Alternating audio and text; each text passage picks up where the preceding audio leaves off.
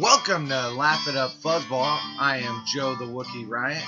Welcome to the podcast where we talk about life, the universe, and everything, but mostly geek stuff.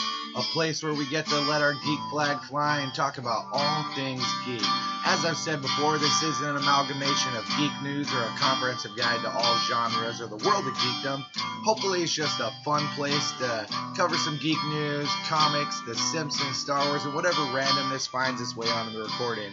But let us get started. Well, hey, friends. Welcome to a bonusode of the podcast. The surprise that I said was going to happen 2 weeks ago that just finally happening this week because grad school and life is crazy and there's lots of stuff. But the whole point is, welcome back to the Comic Palooza, my friend. Way back, I think it was like May, I was like, grad school's ending and I'm going to catch up with all the comics. And I did catch up sort of with the Marvel. Of course, there's been more comics since I did that bonusode talking about the Marvel. But I was like, I need to get to the DC stuff. And as of like the first this year, I basically caught up with all the DC comics that I had. Of course, more comics have arrived since then that I haven't gotten a chance to read. It's a never-ending avalanche of comics. But I did catch up with a lot of comics. I don't even know how many. Way more, probably like 100 plus. That's usually how many comics end up being in these comic paloozas. But I think it's time that we talk about the distinguished competition, as Stan Lee called them, the DC comics. And grad school's still going, but I have a little bit of time. But the reason it's a bonusode, of course, is because I know some people don't want to just listen to me ramble about comic books for over an hour. And so I make it a bonusode so you can if you want to, but then you'll have the usual content every week that somehow continuously comes out. Of course, you're like, Wookie, there were 2 waybacks. Yeah, you're right.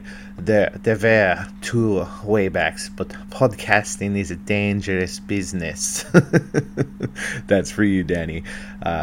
But yeah, we're just gonna get going without further ado. A long episode of me catching up with all the DC. So I hope you enjoy it. I'm gonna start off with Heroes in Crisis, issues 5 to 9. Last time I mentioned this comic was in episode 129, which is way back. Speaking of waybacks, but I collected the rest of this 9-issue miniseries, and then I read and enjoyed the hell out of this story written by Tom King, art by Clay Mann, color by Tomei Murray. I hope I'm saying that right. Booster Gold and Blue Beetle together, and then Harley Quinn and Batgirl teaming up, with Superman dealing with the trauma of heroism revealed to the world through the details of Sanctuary. Then there's the whole point, a lot of supers were murdered, and possibly by Harley Quinn or possibly by Booster Gold, and maybe Wally West, and then the heart-wrenching testimonials of various heroes that we know and love, and some that we probably forgot about. Then you get to more experiences of Harley and Wally at Sanctuary, coupled with Narc the Caveman from Teen Titans in the 1970s. Yes, friends, you can trust Tom King to tell a bonkers story. Harley and Booster fight more in awesome ways, and then there's more mystery for Wally West and Poison Ivy. The reveal of what went down is just as wild and crazy as what's been going on in this book, and I was in for every single panel of it. Of course, it all seems like an unbreakable loop, but then you get to the final issue, which is crazy since the penultimate issue just leaves you breathless. It ends just as good as it began, and I've heard some people weren't into this miniseries, but I wonder if they read the same baddest story I did. A lot of times in my life I wonder, like, do I get different versions of things? Is my brain really wired that differently? But I think this was good. I highly recommend anyone to pick up this as a trade. Kudos to Tom King. And I guess since we talked about a great story involving Wally West, it's only right that we head to another speedster. Let's run over Slosh style to The Flash, issues 62 to 81 in annual number 2. Writer Joshua Williamson. Artists include Christian Duce on 62, Minkyu Young on 63, Rafa Sandoval and Jordi Tarragona on 64 to 65 and 76 to 79, Scott Collins on 66 to 69 and 80 to 81, Howard Porter on 70 to 75, Christian Duce again on 75. Wow, so he did 62 and 75. Colors include Luis Guerrero on 62, 66 to 69, 75 and 80 to 81. Hi-Fi on 63 and 70 to 75. Tomei Murray on 64 to 65 and 76 to 77. And Arif Prianto on 78 to 79. you should already be like, wow, Wookiee's going to cover lots of issues. Yes, I am. I really am. But this all starts with Flash fighting an army of baddies led by Roulette and Zandia while on a quest to understand the other forces which contend with the Speed Force, and the Royal Flush Gang plays a role here too. There's a new baddie named Psyche, then the inevitable showdown with Gemini, the lover duo that lives by eating the energies of superheroes, and the way issue 63 ends, tying into Heroes in Crisis, is good, and you know that the Flash is going to hurt your heart. In annual number 2, Barry Allen deals with his feelings over the Sanctuary tragedy, but also mixes it up with Godspeed and Impulse. Also Mina and Young Wally and Avery Ho, the Flash of China. Definitely curious to learn who Godspeed is working for, sampling speedsters, but alas, that's a reveal for later. We then head to a 4-part crossover with Batman called The Price. I included it here since Joshua Williamson wrote the Batman stories too. Batman issue 64 and 65 is art by Gillen March and color by Tomei Moret. It's dope. Somehow Williamson uses the Sanctuary stuff from Heroes in Crisis to also tell a Claire Clover Gotham Girl story that includes a Justice League of Amazo robots plus destruction at the Flash Museum. It's good to see Batman and Flash team up, and every time that they've teamed up recently, I've really enjoyed it. I dig this story going back to Batman's first failure when his Rebirth story started. In I Am Gotham, but also tying into the big showdown that he has coming with Bane. Real good, but the crossovers between the Fastest Man Alive and the Dark Knight really have been solid. What is the price of heroism? Read the crossover to find out. So issue 66 to 69 is a trickster story with the Flash rogues a lot of people don't take seriously. And specifically one Flash rogue that people don't take seriously, pulling the greatest trick he has ever played. It's tied into the surprise end of when the new trickster became a Hulk, courtesy of the Strength Force. Also Commander Cold's investigation while Barry was on his Force quest. If you don't know who Commander Cold is, it is a version of Captain Cold from the future who may or may not be a hero. There's backstory for James Jesse's childhood, a tussle with the Church of the Black Hand, Barry mysteriously getting slower, creepy, happy, crime-free Central City, scary amputation, Hope is the greatest trick of all, Sage Force integration to the entire plan, glimpses of other rogues like Weather Wizard, Copperhead, the Trigger Twins, and more. I was surprised by how much I dug this trickster story since he's never been my favorite rogue, but it is a solid story with a surprising ending and then a tie-in to the next 6 issues. A mystery still Force user sends Barry back to the past to remember a lesson which will help his future, literally and figuratively. Bring on a Year 1 Flash story against the Turtle, but also a story in the future with the gray-bearded Flash and the cosmic treadmill, and then the timelines collide, and it's wonderful. It also gives backstory for the Turtle, but my true joy is just seeing Barry figuring out how he's going to be a superhero. Sure, he was a kid who read comics, but there's neat little things like wearing out shoes, how he acquires his yellow boots. Saving Iris from early rogues does not go as exactly as planned, but then there's just all the awesome battle against the Turtle, which I really loved. Super rad, and it ends by connecting everything to the whole Year of the Villain that DC is going on right now, but I'm going to get to that later in this review of comics. The last comic in this catch-up is issue 76, dealing with what went down at the end of Year 1's conclusion. Of course, I say that's the last comic, and I realized I wrote notes, and then I read more, but that's okay. Barry needs to make amends with Wally and Avery, and it has to do with this rebuilding of the Flash Museum. There's Tar Pit and Girder, and then Heatwave and Captain Cold, plus Commander Cold from the future, and the new Still Force guy, Steadfast. Also me just hooting for the appearance of one of my favorite Flashes that I'll keep secret for now, but it is connected to all the new forces and the fact that speedsters are slowing down.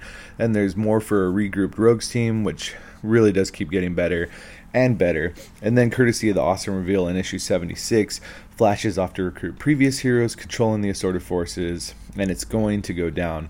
We know Barry wants the Speed Force to end on top, but he needs to work with others from the previous issues like Steadfast, Fuerza, and Psyche. Of course, readers know these characters don't always play nice together. That is certainly the case here. Also, King Shark for a moment, so you know I was stoked for issue 78. The last 3 issues kick off a whole Death of the Speed Force storyline. Issue 79 is more Black Flash goodness, which I guess is a spoiler, but also more for the Rogues getting the band back together, and I dig the Golden Glider stuff. Consequences for fighting against the Speed Force, seeking to repair itself, they abound here, and there's lots more goodness for the different forces. Iris is back, and then also A classic big bad from Flash's Rogues Gallery. It's bonkers in issues 80 to 81, but oh so good, which is basically how it's been with Williamson telling Barry Allen's story since Rebirth started. There's a twist for a classic baddie origin and then sacrifice, and just when you think things might get better, it gets oh so much worse, because the whole Legion of Doom stuff, which is going on concurrently in the background of the comics, is part of this. I'm totally enjoying all this and looking forward to where it goes, especially considering the current threat to the team of supers. But I've been a fan of all the goodness that Williamson has brought to my favorite DC superhero, so I dig him just like I dig Tom King stuff. And Williamson has obviously had a plan for everything that was going to go down with Barry Allen. It is so good. And speaking of one Tom King currently concocting his own rad story for The Dark Knight, which is headed to his epic conclusion, let's head over to Batman, issues 62 to 81 and annual number 4, written by Tom King. Artists include Mitch Gerads on 62 and 75, Mikel Janin on 63, 68, 70 to 74 and 77, Jorge Fornes on 66 to 67 and 70 to 72, plus the annual, Lee Weeks on issue 67, Amanda Connor, Dan Panosian, and John Timms on 68, Vanek Paquette on 69, Tony S. Daniel on 75 to 77, Sandu Flory on 76, Norm Rapman on 76 and 77, Clayman on 78 to 79, and John Romita Jr. and Klaus Janson on 80 to 81, and finally Mike Norton on the annual. Lots and lots of artists on Batman Friends. Colorists include Gerads on 62 and 75, Jordi Belair on 63, 68, 70 to 74 and 77, and Dave Stewart on 66 and the annual, Laverne Kinzierski on 67, Paul Mounts and John Timms on 68, Nathan Fairburn on 69, Tomei Murray on 75 to 81. And yes, I know you're like, wow, those are lots of names. I'm not going to remember those books. I know, but I got to give credit because I think the art teams are very, very important. I mentioned issues 64 and 65 in the Flash discussion, so we're going to let those stay there. But the first batch of issues is Batman Lost in a Nightmare World, dealing with all sorts of weirdness. You get Professor Pig, Damian, Selena Kyle, Constantine, Two-Face, The Question, Joker, Lois Lane, and Superman. The entire point of it all, I think, is Bruce dealing with the canceled marriage with his cat and all the assorted characters of his life as a billionaire vigilante crime fighter. Issues 63 and 64 were my favorites of the Nightmare stuff, especially the latter with The Question getting revelatory details from Selena Kyle. It's all a trip since this is all Batman stuck in his own head, psychoanalyzing himself via different characters from his past and present. Tom King knows how to fuck with both Batman and the reader's brains, and then somehow there's just a chase issue between Batman and a masked man that ends up in a big reveal that gets very meta when you analyze it against a Looney Tunes analogy. Seriously, it's a thing, but I'll let you read that issue and figure it out. All in all, it's all of these comics are just an arc of one-shots. Those are King's words, not mine. There's wildness, and even the bachelor parties of Bat and Cat. The Selena and Lois bachelorette party is fun to read through.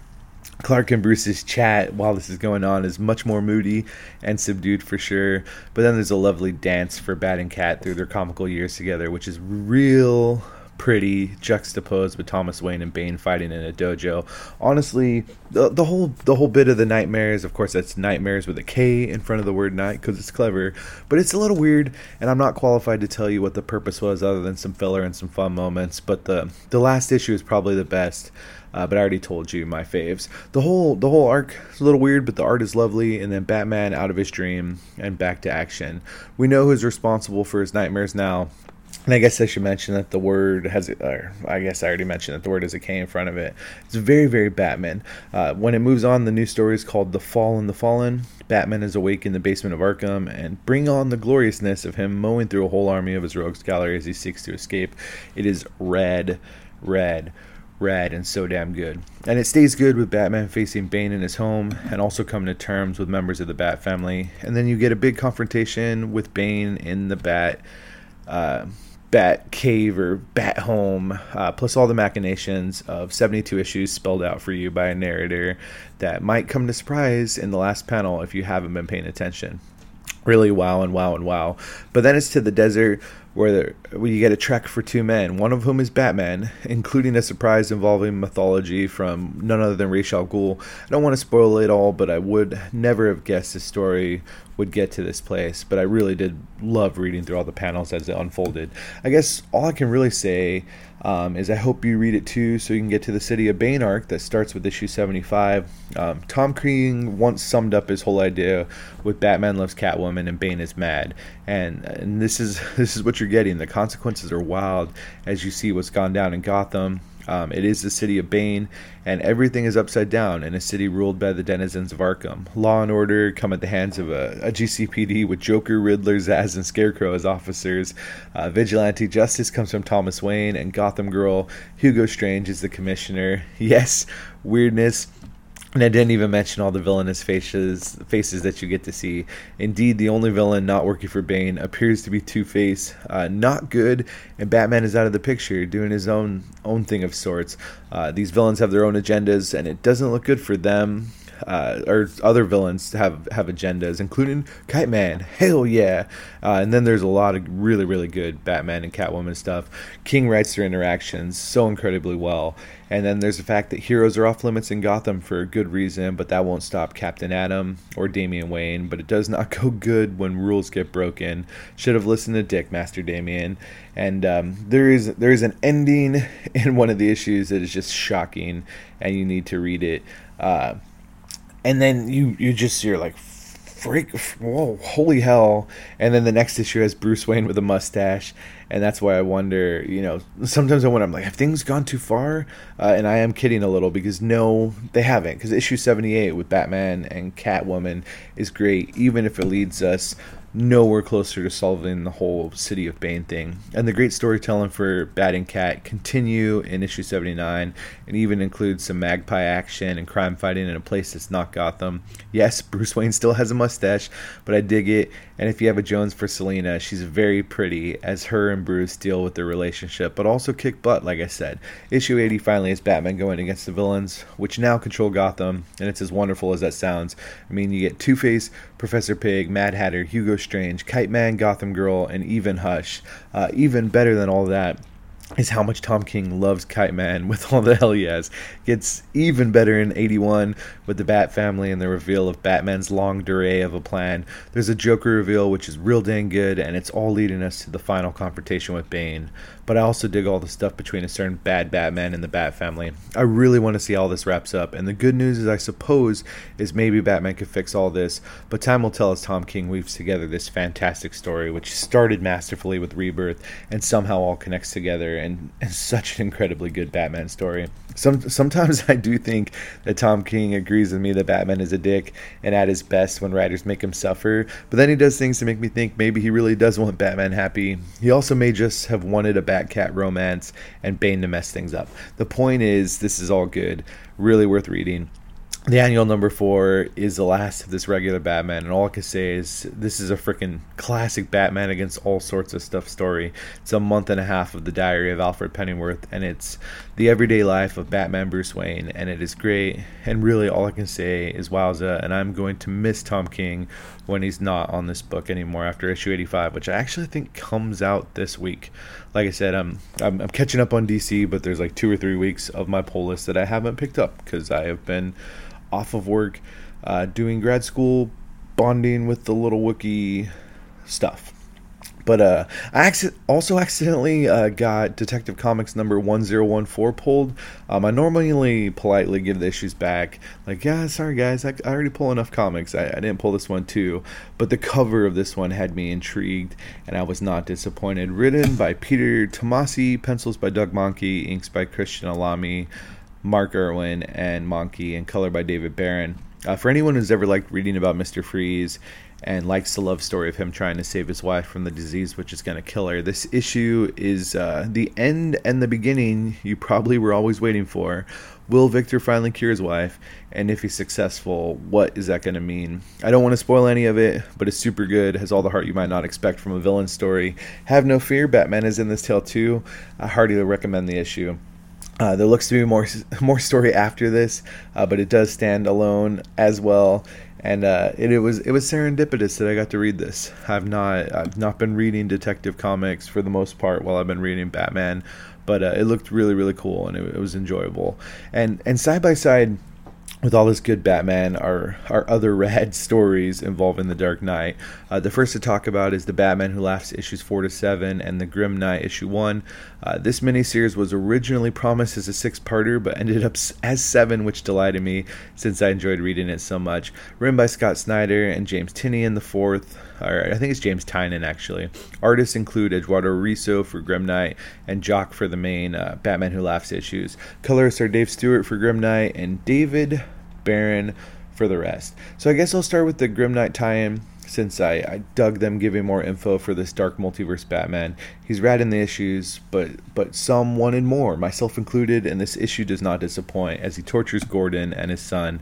What if Batman killed and used guns? And this is what you get, and it's interesting, right? From his origin in the same crime alley. It also was a nice little interlude from the last issue to issue 4 of the evil Batman corrupted by the Joker as he F's with Earth Zero Bruce Wayne.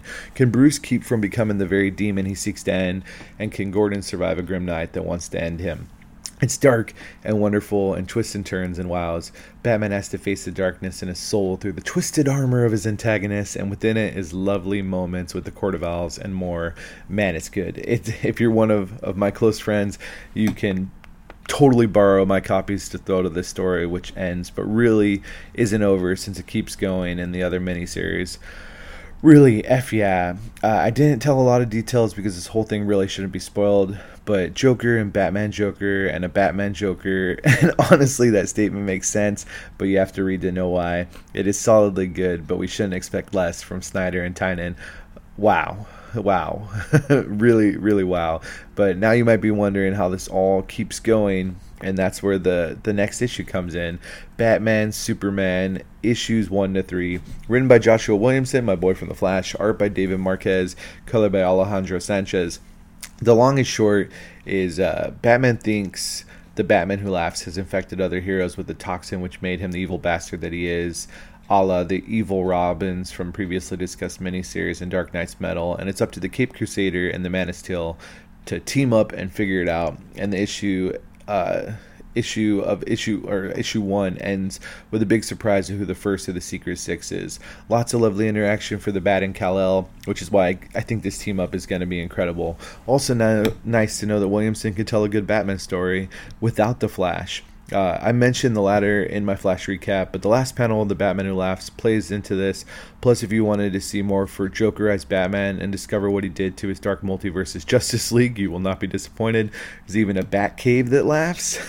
It's real dang good. And from the first issue, I was hooked. It's all sorts of Batman and Superman versus a superpowered baddie. It's one heck of a matchup.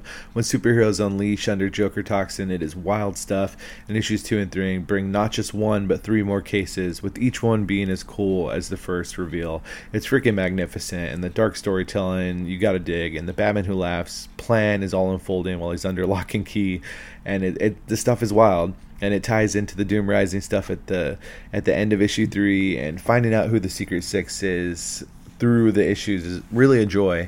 And apparently the next issue is gonna unravel the whole team of supers that are infected. And I really, every issue that comes out for this 6-parter I'm in great anticipation for it. Really, really good stuff. I also read Batman Curse of the White Knight issues 1-4, kicking off from the events of the Curse of the White Knight, epic Elseworlds tale where Joker was a good guy for a moment, which I talked about that trade in episode 117 if you want to go back. But this was dang good. And the follow-up is just the same, only now Joker is not a good guy and determined to reveal secrets of Gotham past and present to make life harder for Batman, his Bat family, and the elites of Gotham. The Wayne heritage goes way back to the origins of Gotham Valley, and apparently so does Azrael, who appears to be the big bad of this story. Surprises for Harleen Quinzel in this world, plus a big explosive ending for issue 2 that you gotta read and enjoy. You know it can't be good for Batman when the Joker is behind a mystery that could mean the end of the Waynes, specifically one Dark Knight. There's real stakes for this story. No one is safe. People die. People fight. babies are born, and seriously, Azrael is a real threat, and there's a bunch to this awesome story and some great character moments. Each issue ends with you just astounded at what's going down, and within it all is the mystery of the origins of Gotham. And there's Montoya and Bullock and Barbara Gordon and Dick Grayson and Harleen Quinzel, like I said, and Joker and Alfred and Leslie Tompkins, and oh so much more story, all packed in one riveting issue after another. The art is so good, matches the storytelling thrillingly, and that makes sense. It's this Batman universe is the amazing brainchild of writer and artist Sean Murphy with colorist Matt Hollingsworth. It's just astounding. And if all these great Batman stories are not enough for you, then you get to enjoy a tale from the dark multiverse where Jean-Paul Valley stayed Batman after Nightfall. I mean, what would that mean for Gotham? Well, writers Scott Snyder and Kyle Higgins aim to let you know, with art by Javier Fernandez and color by Alex Guimarães. It's Guimares. And this story is called Batman Nightfall, All Hail St. Batman. I really dig this dive into the nightmare world of the dark multiverse, and this is an interesting tale that still includes the fate of one Bruce Wayne. And just heck yeah for Batman the Broken to add to a list of Dark Knights. This all stems from a mysterious entity called Tempest Fugonaut, who's in search. He's like searching through the bad dreams of the dark multiverse, and looking at the different alternate realities and searching for heroes forged in the fires of our greatest fears that might exist to help in a coming crisis. You're like, oh no, another crisis. It's DC, friends. There's always a crisis. But I don't know that this story bears fruit other than just being a great read, but it is good. And I always like what-if stories. The Dark Multiverse offers just that. This is a fun Elseworlds tale that still ties into all the Dark Knight's metal radness. And I guess I shouldn't even say it's an Elseworlds tale, because they do the Dark Multiverse. This stuff is happening while the stuff that you know is happening in the regular multiverse. So sure, it's Elseworlds, but it's like a possibility, and it's something that could tie in if they wanted to everything. This is not particularly going to tie in other than introducing this character, Tempest Fugonaut. But I like it. I also think the Tempest fellow may have been mentioned by the Batman Who Laughs in the Batman Superman comic, so I dig it. And it seems silly to love all these Batman issues, and then to also include Batman Universe issues 1 to 3, but I have to because I read it. This is Brian Michael Bendis dipping his creative toes into this world with artist Nick Darrington, color by Dave Stewart. Riddler's stolen a Fabergé egg that once belonged to Jonah Hex, and what this item really is a mystery worthy of Batman and a team up with Green Arrow. Riddler's losing his marbles, in a way, has minions cataloging his history, and then there's confrontation with Deathstroke in Amsterdam and Vandal Savage and Gorilla City, and then a what the heck location. And I know that's saying something since I just said the words Gorilla City. I think Bendis just wanted to tell a bonkers story and play in the Batman sandbox, and that's exactly what he's doing. What else? Thanagar and the Sin Eater and Vandal Savage with Riddler's egg, which can teleport people. And yes, Bendis is going cuckoo bananas with this story, but I should have known once Gorilla City was in play, like I said. Why not add dinosaurs to all this craziness? I guess I should probably leave some surprises if you want to read this, but Batman is definitely a detective throughout this, so that is nice. I guess Superman mythos was not enough for the creative force that is Bendis. I got these comics pulled for me accidentally, sort of like the Detective Comics, but now I need to keep reading and see where this all is going, even if I find it a little too wild. Time's gonna tell, but my final thoughts are that I think it's cool that DC is reprinting those Walmart exclusive comics that they did, this being one of them. It is interesting that they took, hey, Bendis, you get a chance to write Batman. And he does, and then he goes to Walmart for the people of Walmart. But, I mean, this is a comic definitely worthy of the people of Walmart. Sounds so bad, but I recommend almost all of the Batman comics that I mentioned. Maybe I give a maybe on this last story, the Batman universe. But all that being said, it seems like mentioning a Batman story that included the Man of Steel and then talking Brian Michael Bendis is a perfect segue for us to head next to Superman.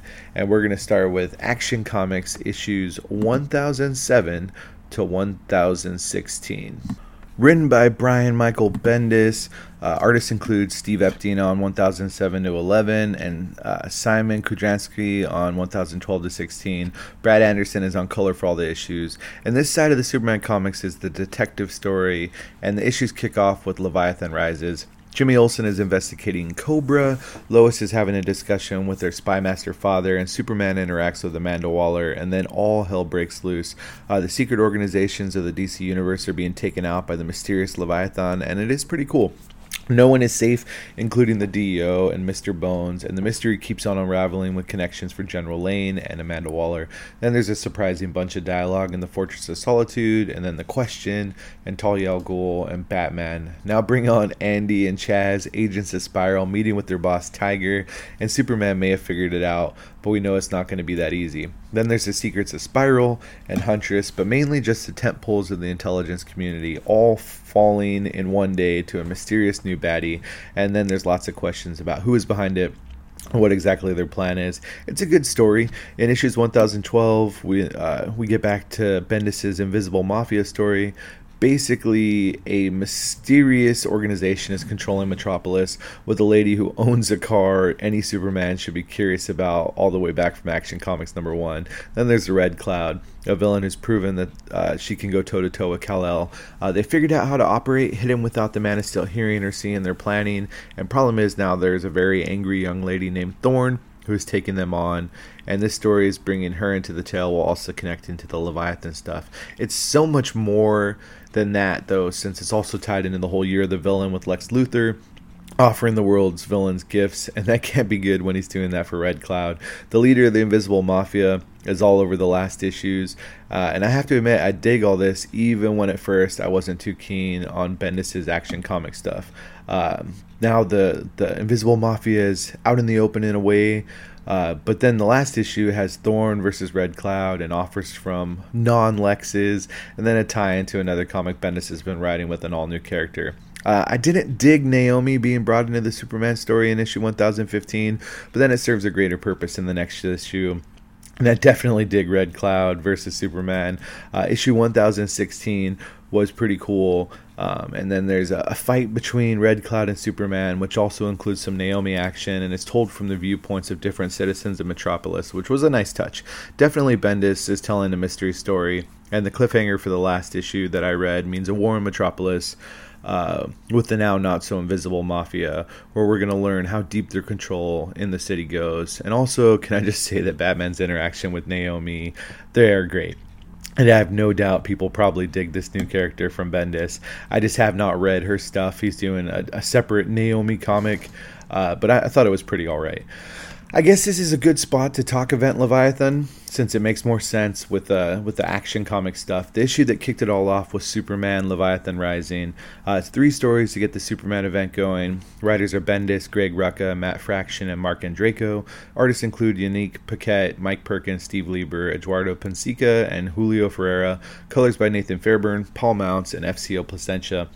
First tale has a mystery man talking about taking down the Big Blue Boy Scout with the Invisible Mafia Queen Leon, and then Clark Kent kidnapped as bait for Superman.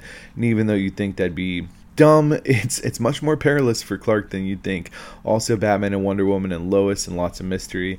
And there's a zany story for Jimmy Olsen to remind people that he's his own comic again, and if that's your thing, it looks like classic Jimmy Olsen stuff with drunken marriage, a killer cat, and his connections to the Superman watch. Supergirl also has a tale to be told with all the Leviathan stuff to connect to Eliza and Jeremiah Danvers and the spy stuff and more. I'm not reading Kara's stories, but it does look interesting.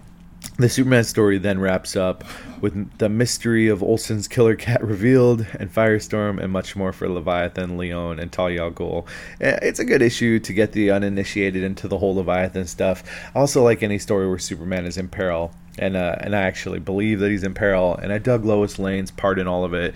Bendis is doing a solid job with Lois especially, and with Clark Kent and Superman and all the mystery. And then it all continues in Event Leviathan issues 1-5. Still Bendis writing. Art and color is Alex Maleev. Batman and Lois Lane and Steve Trevor and Oliver Queen and another intelligence center taken out by Leviathan. It's up to a new team of detectives to figure it all out, and the best thing is it's not clear that Leviathan is even the villain of the story. Weird to want organizations like the DEO, Spiral, Argus, Task Force X, and Cobra to get justice, since comic readers will know they're not always the good guys. And then the mystery broadens with Jason Todd, The Question, and Plastic Man, and it turns out some heroes might be more involved with Leviathan than we thought. And just like the covers promise, this is one heck of a mystery thriller which unfolds in 6 issues. So heck yeah for all the story. I've read 5 of 6, which is fun. Also heck yeah for all the little moments with different characters, Plastic Man being my favorite. I have a couple suspicions about who Leviathan is, but I was not ready for the big reveal at the end of issue 2. Keeps going with Batman's detective team trying to figure out what the heck is going on. Then there's big fight action and some classic Lois Lane. And then Amanda Waller pops back up in issues 3 and 4.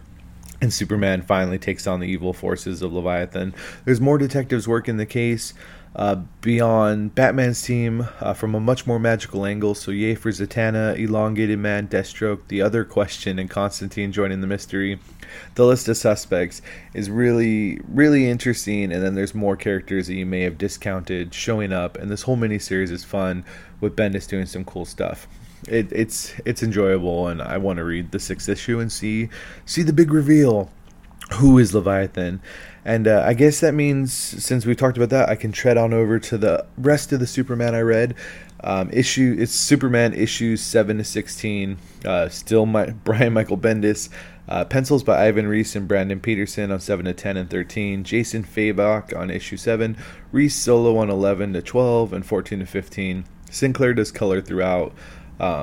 Alex Sinclair, I guess it should be more specific. Brandon Peterson and Evan Dockshaner also do pencils and inks on issue 15, and the art team changes with issue 16 to David LaFuente on art and Paul Mounts on color. This run of issues is a story called Unity Squadron, The House of L. And so if you don't know, John Kent went off with his grandpa, was gone for a bit, but now he's back and older, and someone needs to explain it all, and explain away John does, but not before Lois Lane has an awkward but great moment. John's tale is all over the cosmic DC universe with Dominators, Super Lois in a way, assorted other aliens, Lobo, Coons on Daxon, Mongol Thanagarians, Green Lanterns, and the crime syndicate of Earth 3. Yes, that's a big list, and he has a wild adventure, and seriously, the crime syndicate is where I hooted in John's story, and I love what goes down with Ultraman and Superwoman. It's the best kind of father-mother drama that I probably shouldn't like so much, since it's no bueno for John Boy. The other evil versions of the Justice League have small parts, but it's mainly the evil versions of his Ma and Pa Kent, really, that matter. And then John is saved, and we sort of understand how he got back to Earth older, but not before it all connects back to Rogol Zar and Zod and ends its panels with one heck of a battle in issue 10. So righteous, and I love the art throughout this. Issues 11 to 14 are all about this big battle. The United House of L is gonna have to take on some bad guys, so you get a lot of super Kryptonians versus Rogol Zar and Zod and Thanagarians, Coons, and the Trillium Collective. It is a big battle, but also there's little character moments and heart, and all is not what it seems here. Issue 13 is particularly intriguing for offering new wrinkles to the story of Krypton's destruction, which, lest we forget, is tied to all the rad Rogol Zar stuff. Then it all concludes with far more questions than we began with, tying into Bendis' future work with the Legion of Superheroes. Really, this is now about John joining the League and what the consequences of the whole Rogol Zar epic unity battle is going to be. The way it goes down for Superman's dad is a big thing that surprised me as well. Also, it makes me want to read Legion of Superheroes when it drops in November. And it already has dropped, and yes, I already did pull it. So Jeebus knows I don't need to pull any more comics, but I did. So there you go. All these Superman issues, really good. I dug it. Zar is one heck of a villain, and I like the mystery behind what's going on with Jor-El and the connections to all the other societies in the DC cosmos. Issue 15 was really a nice wrap-up for the Unity Saga, tying up all the different story and characters. Then issue 16 was cool just because it gives you a Super Son story, even if the circumstances for John Kent are different now, but it was a fun story between two buds that also connects to the Leviathan stuff, and then the Legions of Superhero stuff, and the art in that last issue was a little kiddie, but it worked for what was going down, and all of Superman is totally worth reading for sure. And I think I'm back to I dig the Superman issues by Bendis more than I do the action, but then sometimes it flip flops, and one of them's like a down to earth like crime story, but Leviathan's so like bigger than that. So I don't know. I think Brian Michael Bendis he's a great comic writer, and I'm enjoying what he's doing with Superman. But yeah, I enjoy it all. But I guess this would be a good point for us to do a little bit of a break from the world of just Superman and Bats and Flash, so we could talk about another epic DC miniseries that's going on right now and cover Deceased issues 1 to 6, and then A Good Day to Die tie-in. Main issues written by Tom Taylor, art by Trevor Hairsine and Stefano Gaudiano, and color by Rain Barreto. James Herron did a bit of the art on issue 1. Neil Edwards helped with pencils on issue 6, but the rest of this creative team did the rest. And this series is bonkers, bananas, and I just love the idea that Doomsday's anti-life equation leads to zombie apocalypse on Earth where all living beings are susceptible to the effects. The way it works is unforeseen and sort of scary considering the world we live in today, minus the superpowered individuals. And I really just love this. No one is safe, and with heroes you love infected, it's going to be bloody and scary and wonderful. It's like Tom Taylor, like Marvel Zombies, but was like, well, I can do even better, and connected to DC continuity, and he does that in spades. Green Lantern and Superman and Batman and Aquaman and Black Lightning, and then non-powered humans of the DC universe and zombies and oh so much more, panel by panel. This is just wonderful and horrible and back to wonderful. The different characters that fall to this disease makes this event high stakes and incredibly enjoyable to read, and ends so satisfying. And while more story does not have to be told, there are options for more. Wowza, this is just fucking good. You'd think just zombies and action, but there's also character moments, and Tom Taylor really does get the characters that he's using. This comic miniseries is why Elseworld stories are such a great thing. Freaking whoa and whoa. The tie-in comic, A Good Day to Die, written by Taylor with pencils by Laura Braga and Derek Robertson, inked by Richard Friend, Trevor Scott, and Derek Robertson, and color by Rain Barreto again. This is a Mr. Miracle and Big Barda trying to figure out what the heck is going on with this crazy zombie virus. And then you also get Mr. Terrific, Booster Gold, Blue Beetle, and Constantine. Also Fire and Ice and Wave Rider. Just a good story that fits into this apocalyptic tale, but stands alone on its own as well. It's good, and I really just want Tom Taylor to keep writing in this world. And that moves on. If we want to talk about different worlds, we're going to go to Doomsday Clock.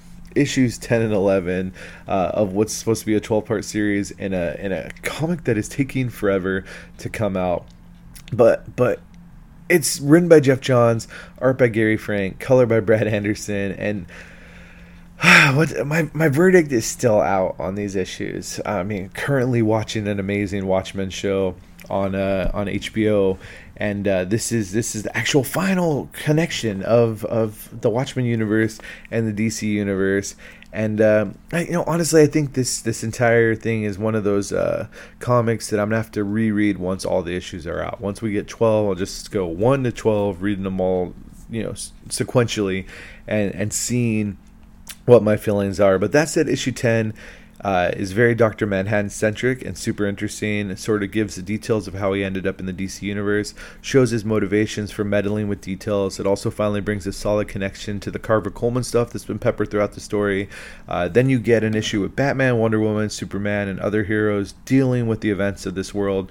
Also Ozymandias stuff and Lex Luthor unraveling the mystery, and then Rorschach and Pancakes, and Mime and Marionette. And the issues are overall good, although all in all, it just seems like a slow build throughout these comics to get to some issues that finally do something. We shall see if it all wraps up nicely in the final issue, which, surprise, surprise, I don't think is out yet. I do like the DC Universe described as a world of extremes, impossible to reconcile, full of hope but also despair. A schizophrenic society overrun with superpowers and costumes. I think those words are interesting, and we learn about strings being pulled, and it's not so surprising who is behind it all, considering this is technically a Watchmen comic. But then you get the excitement of one last issue and a final confrontation between Dr. Manhattan and Superman, and you have to see how it all is going to go down. Like I said, I don't know where overall this sits for me, but I did like these 2 issues, and I am ready for this to conclude, hopefully in a super satisfying way. But now on to Wonder Woman, and issues 62 to 81. Wowza. There have been a ton of comics in this catch-up so far, and I'm still going, and there's like 3 more titles. All of this goodness is G. Willow Wilson, who I dig writing Wonder Woman. Art is Germanico on issues 62 and 69 to 71, 74 to 75. Emanuela Lupacchino and Ray McCarthy on 63. Jesus Marino and Andy Owens on 64 to 65, Kerry Nord and Mick Gray on 66 to 68, Ronan Cliquette on 68, Marino, Scott Hanna, and Scott Derenick on 72, Aaron Lopresti and Matt Ryan on 73, Marino on 74 to 75, and issue 77, and then Vicente Cifuentes on 75 and 77, Lee Garbett on 76, Derenick, Trevor Scott, and Norm Rapmond on 78, Scott Eaton, Wayne Foucher, and Jose Marzan Jr. on 79, then Marino, Derenick, Cifuentes, and Scott on 80, and Derenick, Scott, and Handa on issue 81. Annual number 3 is art by V. Ken Marion and Sandu Floria. Color, yeah, you're like, what? Wookie, so many names. Yeah, yes, I know, and we need to get to the colorists because I like to give them credit. So color artists for Wonder Woman include issues 62 to 81 was Romulo Fajardo Jr. Hi-Fi did the color on the annual. And now we can actually talk about the comics. In issue 62, Wendy has to wrap up the war with Ares and Durovnia. But is it peace or is it just the end of conflict? You got to read, but it is a nice conclusion to what went down. And I like bringing Aphrodite into all this gods on earth stuff. In issues 63 to 65, more of the mythical creatures that are stranded in the real world need to figure out their place. And it's a Minotaur, Satyr, and Pegasus and silliness that then ties into a new baddie from the land of Olympus, which has now thrown up all of its contents for Wonder Woman to deal with. We welcome normal person Maggie to our cast of heroes. Veronica Cale is in on the big evil too, which cannot be good. Grudges lead to big fights, and in the end, Diana is dealing with her own identity and place in the world, especially considering a big revelation with Themyscira. It says something when there's a nemesis to fight, and Cale ends up being the person who's really evil, especially since her power is privilege, money, and the controls granted by capitalism. Of course, the champion with the lasso of truth gets down to business, and the end is truly lovely, and not just because love conquers so much in Wonder Woman's world. Then in issues 66 to 68, time to take on literal giant titans in Rocky National Park with Giganta on loan from Amanda Waller's Suicide Squad, and also the trio of mythical creatures palling around with newcomer Maggie, the normal person. Then it's all Arthurian legend with the sword in the lake, and the giant titans have to be finished. But now Maggie has the sword of Antiope, and it's going to get weird as Maggie joins Diana and Aphrodite to go see her child Atlantiadis in issues 69 to 72. Love is a battlefield is the name of the story, and there's the love god or demigod Hermaphroditus, who's also Atlantiadis, and passion leads to undoing, and then a battle with the Minotaur. Seriously, friends, it is a thing, and it's good. There's mother and child issues and angry cupids and Atlantiadis smitten with Diana, then a dark portal to the labyrinth with said Minotaur. Good thing inexperienced normal person Maggie is along for the ride with a sword. Then there's a battle against creepy slime monsters. Then it's on to Dimension Chi in issues 73 to 75. You gotta love an alternate version of Queen Hippolyta, a contest of Kanga Chariot, light darts, storytelling, global strategy, and more. And then a conflict against Atomia and the forces of Atom World. Also interesting to see Amazons that aren't fans of Wendy, because in this world created by her mother, she doesn't exist, and that is the point of the world. This proving ground has history to be told in issue 73, but then its current time with Diana, Maggie, and Atlantiadis. Empress Hippolyta is different, but hooray for Antiope and Amazons, and then a big reveal for what's going on Themyscira with Grill, who is the Amazon daughter of Darkseid. Bring on the big Amazonian battle and connection to Veronica Cale's story. She isn't in the tale, but remember her daughter? Yes, there's a reason she made a deal with Diana, and Grell looks great in this story, and I dig the codes of honor being considered here. It's really cool as heck. But I am a sucker for Wonder Woman finally getting to be on Paradise Island, and I guess you can go home again. Issues 76 to 81 are a great story dealing with Cheetah, gifted the God Killer sword by Big Bad Lex Luthor, who's intent on bringing Doom to Earth via gifting villains strength and powers. Speaking of Doom The power of love is seriously under threat here, and there's lots of Cheetah versus Wonder Woman action. And the wrap-up of the story for Veronica Kill. Cheetah is all kinds of powerful here, and at times it does not look good for Diana Prince. Also tested is the love of Diana and Steve Trevor, and Atlantiadis has a part to play in all this too. The end leads to potential goodness, and with issue 81, G. Willow Wilson leaves 1D to head to a new title. Word is Steve Orlando's picking up, and there's some cool stuff that was set up with new characters, Atlantiadis and Maggie. I dug Wilson's end, and seriously, there was a robber wearing a Daredevil mask, even if this is not a Marvel comic. The connections to Kale and science, and then the whole Luthor Doom stuff totally works for me, and seeing the Doom sigil from different characters' views in issue 81 was pretty righteous. Then there's annual number 3, which ties into the event Leviathan stuff. Interestingly, with a backstory involving a child saved by Wonder Woman and an Argus mission in Gorilla City against Gorilla Grodd. I dig Wendy standing up for what she believes in, while not necessarily following the initiatives of Argus. It works well, and I always dig a good Grodd story. Very, very enjoyable, and I recommend Wonder Woman, and look forward to the day when someday I gift all of these comics to one of my kiddos.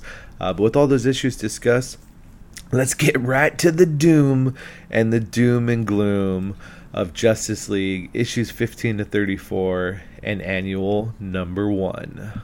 Written by James Tynion IV and Scott Snyder.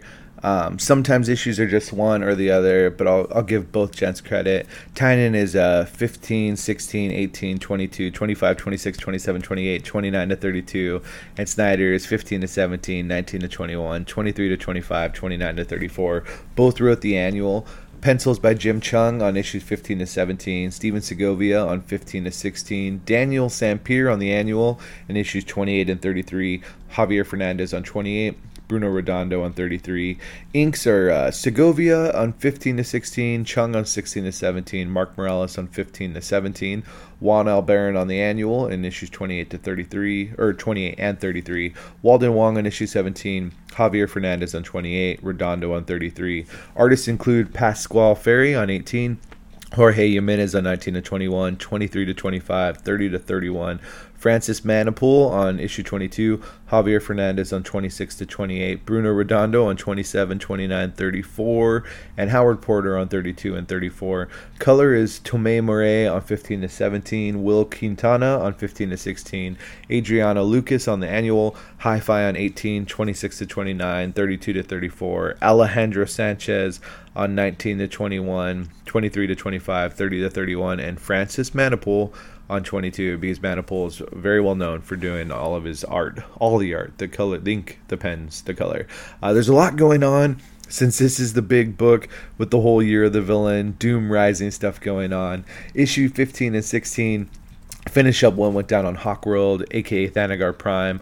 Martian Manhunter goodness is throughout this with a monster face.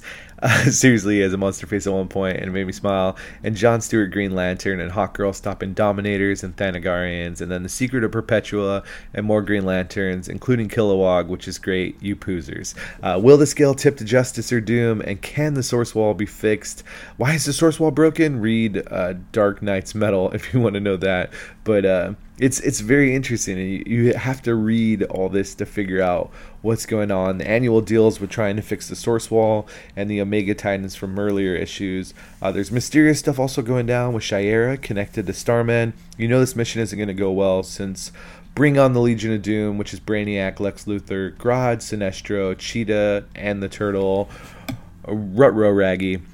This is so much more than just a multiverse. I mean, the word omniverse is used at one point, but Perpetua is no bueno, and the Legion of Doom seeks to resurrect her. Issue 17 is Lex Luthor and John Jones on Mars with some interesting revelations from their combined past, which is a really good story. Then we go to issue 18 for some Doom-centric storytelling. Part 4 of their storyline, if you need to know. Lex and Brainiac coming to terms, and more info about Perpetua that is a story from the past involving Vandal Savage and Luthor's dad. Really good. Issue 19 to 25 is a bonkers futuristic story in the sixth dimension.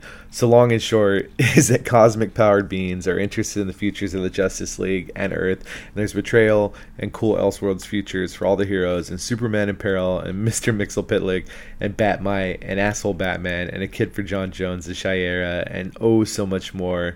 The League seeks answers in the control room of the multiverse, aka the sixth dimension, and Mixie is the key, literally getting them there. But then this possible future seems great, but then of course is much more complicated.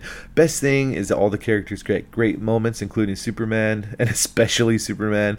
Also, we are now officially connected to the World Forger, the Monitor, and the Anti-Monitor, since they're the offspring of Perpetua. So this whole thing is going to be a big dealio. In the midst of all this, there's cuteness for Jarro and dimensional imp craziness on the current time of Earth. There's also the remaining Justice Leaguers against the Legion of Doom, and a bunch more info about Perpetua, the universe, and her kiddos. There's unexpected help in the sixth dimension from baddies, and the greatness that is a hybrid Hawk Martian kiddo named Shane. And did I mention I dig the Superman stuff? It really is a dang good story. And also, Batman is a dick. Issue 25 also begins Lex Luthor's offer to bring Doom to the world. Can the World Forger joining the Justice League be enough? I still don't know. Issue 26 to 28 is the Apex Predator story, which goes back to whatever is going down between Martian Manhunter and Lex Luthor, who seems much changed lately. Also, heroes of the multiverse, including Captain Carrot and Shane from the Sixth Dimension Future, and Starman Go and Explodey, and Professor Ivo, and Amazo, and Lionel Luthor. And the way it all ends is a definite what the F moment. Bonus for the Monitor being in the story now, and the search for his animated brother. Issue 29 is really just the bee's knees, because Jarro gets a story, and we get to see more past stuff for his previous incarnation as Starro the Conqueror. You have not lived until you've seen little Jarro as a Robin trying to impress his father Batman. Just the tip of the hat to Snyder and Tynion for the nice Dark Knight's metal connection, more than just all the source wall craziness. The Jarro stuff is real good, and the twist endings rock. And after this prelude, it's time for the Justice Do More to start, and that's what we enjoy with issues 30 to 34. Lots of Justice Leaguers, and they need to stop the Legion of Doom before the multiverse goes to hell in a handbasket. And the plan, as far-fetched as it might sound, is sending Batman, Superman, and 1D to the future, and John Stewart, Green Lantern, and Flash to the past. But you know the Doom baddies are going to make it tough for them. So we get Sinestro and Grodd and World War II era Earth and the Justice Society of America, while the future has Brainiac and Commandy, the last boy on Earth. Hopefully that sounds as cool to you as it was for me while I read it all. There's also Mara and Kendra back on Earth helping Starman, the World Forger and the Monitor find their destructive brother, the Anti-Monitor. Also silly Jarro, but it's all really, really a fun read. Hell yeah for Wildcat, Sandman, Starman, Hawkman, Dr. Fate, Hourman, Green Lantern, the Atom, and the Flash of Keystone City in the past. The heroes allied with the Anti-Monitor, or there is a hero allied with the Anti-Monitor, which was a neat surprise. And then there's all the other heroes from the missions in the future and what that brings to the fray. I really dug this mucho. Finding pieces to link with the totality worked for me, but since I already talked about this in Wonder Woman issue 34, it ends with the Doom sigil in the sky. And this epic story is not over. We finally get to Perpetua and the battle against her kiddos. And lest we forget, Kendra has a part to play in all this, and Starman with changed Lex Luthor as the avatar for Doom, and it all goes down big, and there's also Vandal Savage and so much more, and it's really freaking fun. And within all this, there's also standalones that link to certain stories and talk about some of the villains accepting offers from Lex Luthor. It's definitely more than just Flash's rogues, Cheetah and Red Cloud. The whole year of the villain thing began in a 25-cent issue, told stories for the Batman Who Laughs, the Legion of Doom, and Leviathan, which were all big threats going on currently in the DC Universe. Teams were Scott Snyder, artist Jim Chung, colorist Tomei Murray for Doom, which precedes Luthor's offer of Doom, and the events that lead to his Apex Predator status. Also shows a ton of DC villains, including the City of Bane stuff going on in Batman issues. Brian Michael Bendis wrote Leviathan with artist Alex Maleev and colorist Joshua Reed, Green Arrow, Batgirl, and Malcolm Merlin, and then a big Leviathan boom, which explains how Barbara ended up with Leviathan and leads to what went down in Event Leviathan with Red Hood. The Justice story is writer James Tynion IV and art and color by Francis Manapul, and is about the Justice League recruiting a butt-ton of members, and then Perpetua, the Batman who laughs, and the mysterious form of Luthor we learn much more about later. The Year of the Villain is really good, so why not have one-shots featuring villains? And that's what they do. Sinestro, written by Mark Russell, art by Yildiray Cinar, ink by Julio Ferreira, and color by Hi-Fi. There's a threat to Lex Luthor's doom plans, and it comes in the form of paragons from another multiverse. They are nigh immortal since their insides are maintained by microscopic beings, as Sinestro calls microns. Leave it to the evil Lantern, who currently wields ultraviolet power, to mess things up for this new threat. And the way he does it is great. It's really good stuff, and the end did surprise me, and could be an interesting wrinkle for the United Legion of Doom. Year of the Villain Black Mask, writer Tom Taylor, artist Coley Hammer, and color by Dave Stewart. You want backstory for Black Mask? Here you go. And then you get new tech for the man who seeks to cover his imperfections, and it is cool. And then yay for Batwoman Kat Kane and her girlfriend Renee Montoya, and them being after Roman Sionis. Black Mask's new power is much better than a mask carved from the coffin of his dead parents, and I wonder how he might feature in future Doom stories. Year of the Villain, The Riddler, written by Mark Russell, art by Scott Godlewski, and color by Marisa Louise. So the art in this one isn't my favorite, but man, I was not ready for a King Tut Riddler team up against Batman, which has all the cheese that you would expect from these two rogues of the Dark Knight. Luthor has an offer for Edward Nygma too, and surprisingly, it's nothing. He offers him, my offer to you is nothing, and that means something. I suppose poor Ed has got to deal with some existential stuff, and deal with that stuff he does, and time will tell what that means. Come to think of it, I've not seen Edward Nygma in the City of Bane, so I am curious what the point of this least favorite of my villain tie-ins is.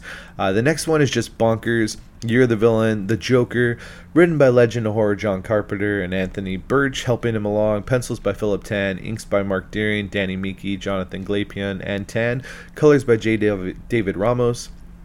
Joker is off to emulate his heroic paramour of a partner while messing with a poor schmucky criminal named Jeremy, and mess with this man with mental illness he does, a la Batman and Robin. Tan's art is wonderful, but this is a dark story with a cruel Joker, and it is a tough read, but does end surprisingly well. I wasn't sure that it was going to land, but it does, and Joker's crazy like he should be in this. Also Condiment King and Enchantress, if you can believe it. I won't lie and say that it's not a weird story, and don't look for connections to the whole Doom stuff, but it was a good read and points to King of Horror Carpenter for writing a good Joker story. And the last of the Year of the Villain tie-ins is Lex Luthor himself, and this story, written by Jason Latour, really kicks ass. Pencils are Brian Hitch, inks by Hitch and Andrew Curry, and color by Tomei Murray. Lex is traveling the multiverse to a ton of different versions of himself in search of something. No Lex is safe, not even the children. You get lots of Luthors and the Black Mercy and a great end. There's just something great about Lex Luthor interacting with different versions of himself, and all of these Year of the Villain issues, of all of them, this one is the best and most likely to tie in with what's going down with the Justice League. And now on to the last series of comics to talk about. Justice League Dark, issues 9 to 16, and annual number 1, written by James Tynion IV. Ram V also wrote the annual. Artists include Alvaro Martinez Bueno on 9 to 12, and 14 to 16, Miguel Mendonca on 9, Raul Fernandez on 9 to 12, and 14 to 16, Mark Buckingham on 13, Mick Gray on 13, Daniel Sampier on 13, and Juan Albarn also on 13. Gilliam March was on the annual, and Daniel Blanco did issue 16. Colorists include Brad Anderson on 9 to 12 and 15 to 16, Adriano Lucas on 13 to 14, and Arif Prianto on the annual. So last we left this magical Justice League, they faced off against the Lords of Order on Mira. You had Etrigan and the Blue Devil and Circe and Mordru and lots of stakes, friends. Stakes, and no, I don't mean vampire killing. I mean character consequences. But I'd love this if for no other reason than Bobo, aka Detective Chimp, and the badass Swamp Thing with the beard design, plus the loveliness that is Constantine every now and again. Then there's really good stuff for Wonder Woman and Zatanna. I mean, the Lords of Order need Lords of Chaos to contend with, and all this story over issues 9 to 12 is a lot of magical mystery and fun and explosions to boot. I also loved how issue 12 had the regular Justice League discussing this Wilder team with Wonder Woman. Tynion tells a good tale, and I'm so happy that the JLD is back and kicking ass. Issue 13 deals with Dr. Fate issues, the dynamics of the relationship between the Hellblazer and Zatanna, and then extends Lex Luthor's offer to Circe. Really cool.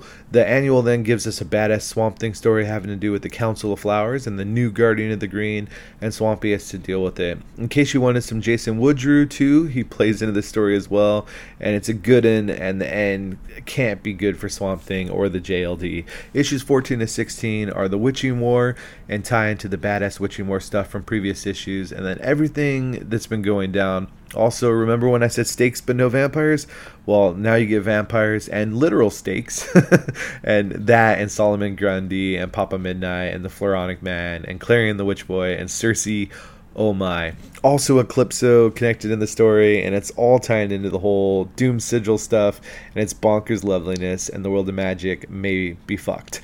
Circe is one heck of a baddie to contend with, and messing with Eclipso is usually not a good idea. And things are not good for Wonder Woman ever since she connected to the power of Hecate, and methinks the whole magical thread of Nobu and the other kind is still looming out there too.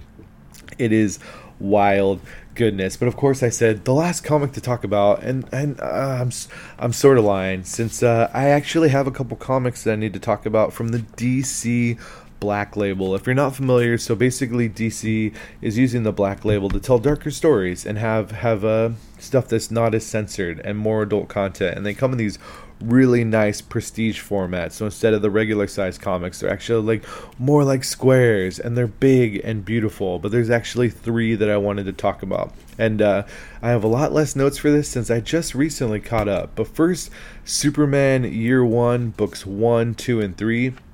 This is story and art by Frank Miller and John Romita Jr., Danny Miki doing inks, Alex Sinclair doing color. And basically Frank Miller wanted to tell an origin story for Superman, and it's lovely. You go from Superman, with the classic, him on Krypton and Krypton being destroyed, to him ending up at Pa and Ma Kent's, and learning all of his powers, and being in school and dealing with bullies in high school, and falling in love with Lana Lang, and Superman, while not graphically having some boom, having some sex, there being the mention, and Superman has a relationship with a mermaid, and then in book 2, Superman joins the Navy of all things, and can he cut it in the military service, and what is it like when he finds Atlantis and ends up dealing with literal mermaids and submarines and a drill sergeant that may know something about a secret. And then Superman doesn't stay in the Navy and become a Master Chief. But then Superman, how does he end up finding out about Brainiac, and how does he meet Batman? And is Batman a dick? Yes, he is. And the Joker's in here, and then Lex Luthor is involved, and it's Superman's first coming out to Metropolis, and meeting Lois Lane, and of course saving Lois Lane. And just all in all, I have to say that Frank Miller and John Romita Jr. are just telling a really, really dang good Superman story. I think, of course, Danny doesn't like Superman because he's wrong, but it's good. It's good stuff. And then the next one is Batman Damned, books 1 to 3, written by Brian Azzarello, art by Lee Bermejo. Oh man, Batman Damned. I just got done blowing Justice League Dark, and just how much I really, really enjoy the connection to magic.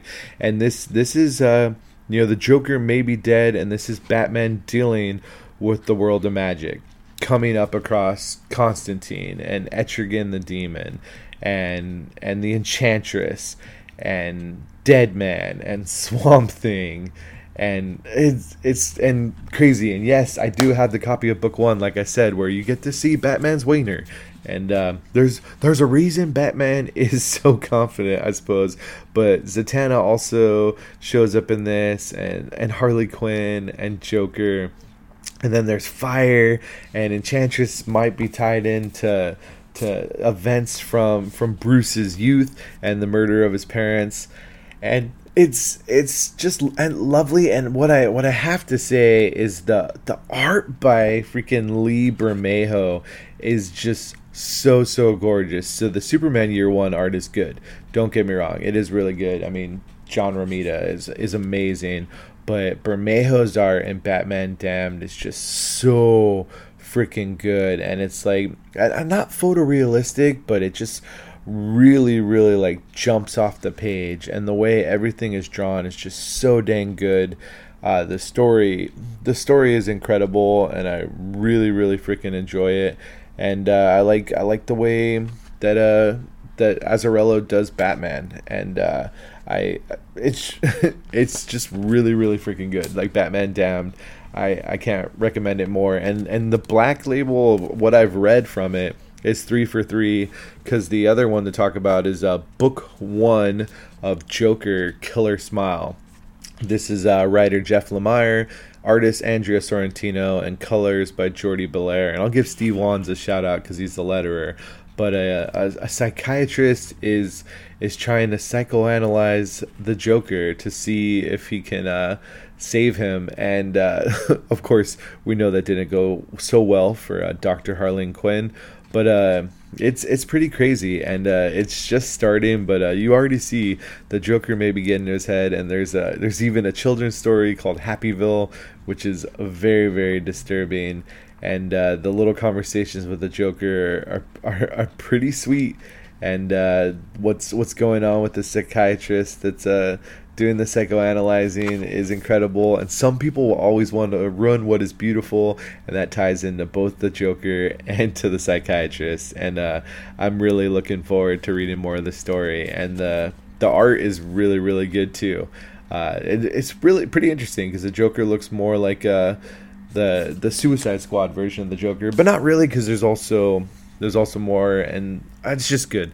It's really well executed, and all these 3 comics I recommend for you. But I guess that's going to wrap up this look at the distinguished competition. Now, I have successfully either entertained or bored you with a bunch more comic reviews, but I don't feel guilty because, like I said, I made it a bonusode, so you could have chosen to skip it. Yeah, it's completely up to you.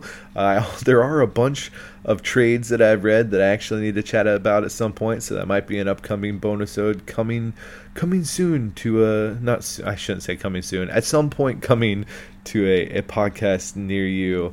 I have actually started reading some more Marvel, because while I caught up with the DC that left in my little box of comics, the Marvel stuff, so I've actually read some Marvel and not thought of notes or how I wanted to talk about it, because I wanted to focus on DC. There are a few independent books that I've also read, and I need to catch up on Deadly Class because I'm all caught up on that. But maybe after this semester of grad school is over, I will catch up right and proper, but don't count on it. But I guess the journey towards an unreachable goal is a fun thing.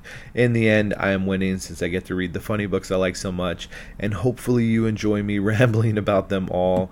But that is enough, so we're going to close off this episode like we normally do. If you enjoy this podcast, go to Apple Podcasts or whatever podcast way you listen to it and drop a rating and say how much you enjoy all of this goodness. You can find the podcast on Apple Podcasts, Google Podcasts, Stitcher, Breaker, Radio Public, Spotify, and then there's a bunch of apps that pull from those sources. So the podcast is a lot of places. Of course, according to Anchor.fm, there's 7 ways you can listen to the podcast. I thank you so much for dealing with the little ad, which makes me some pennies.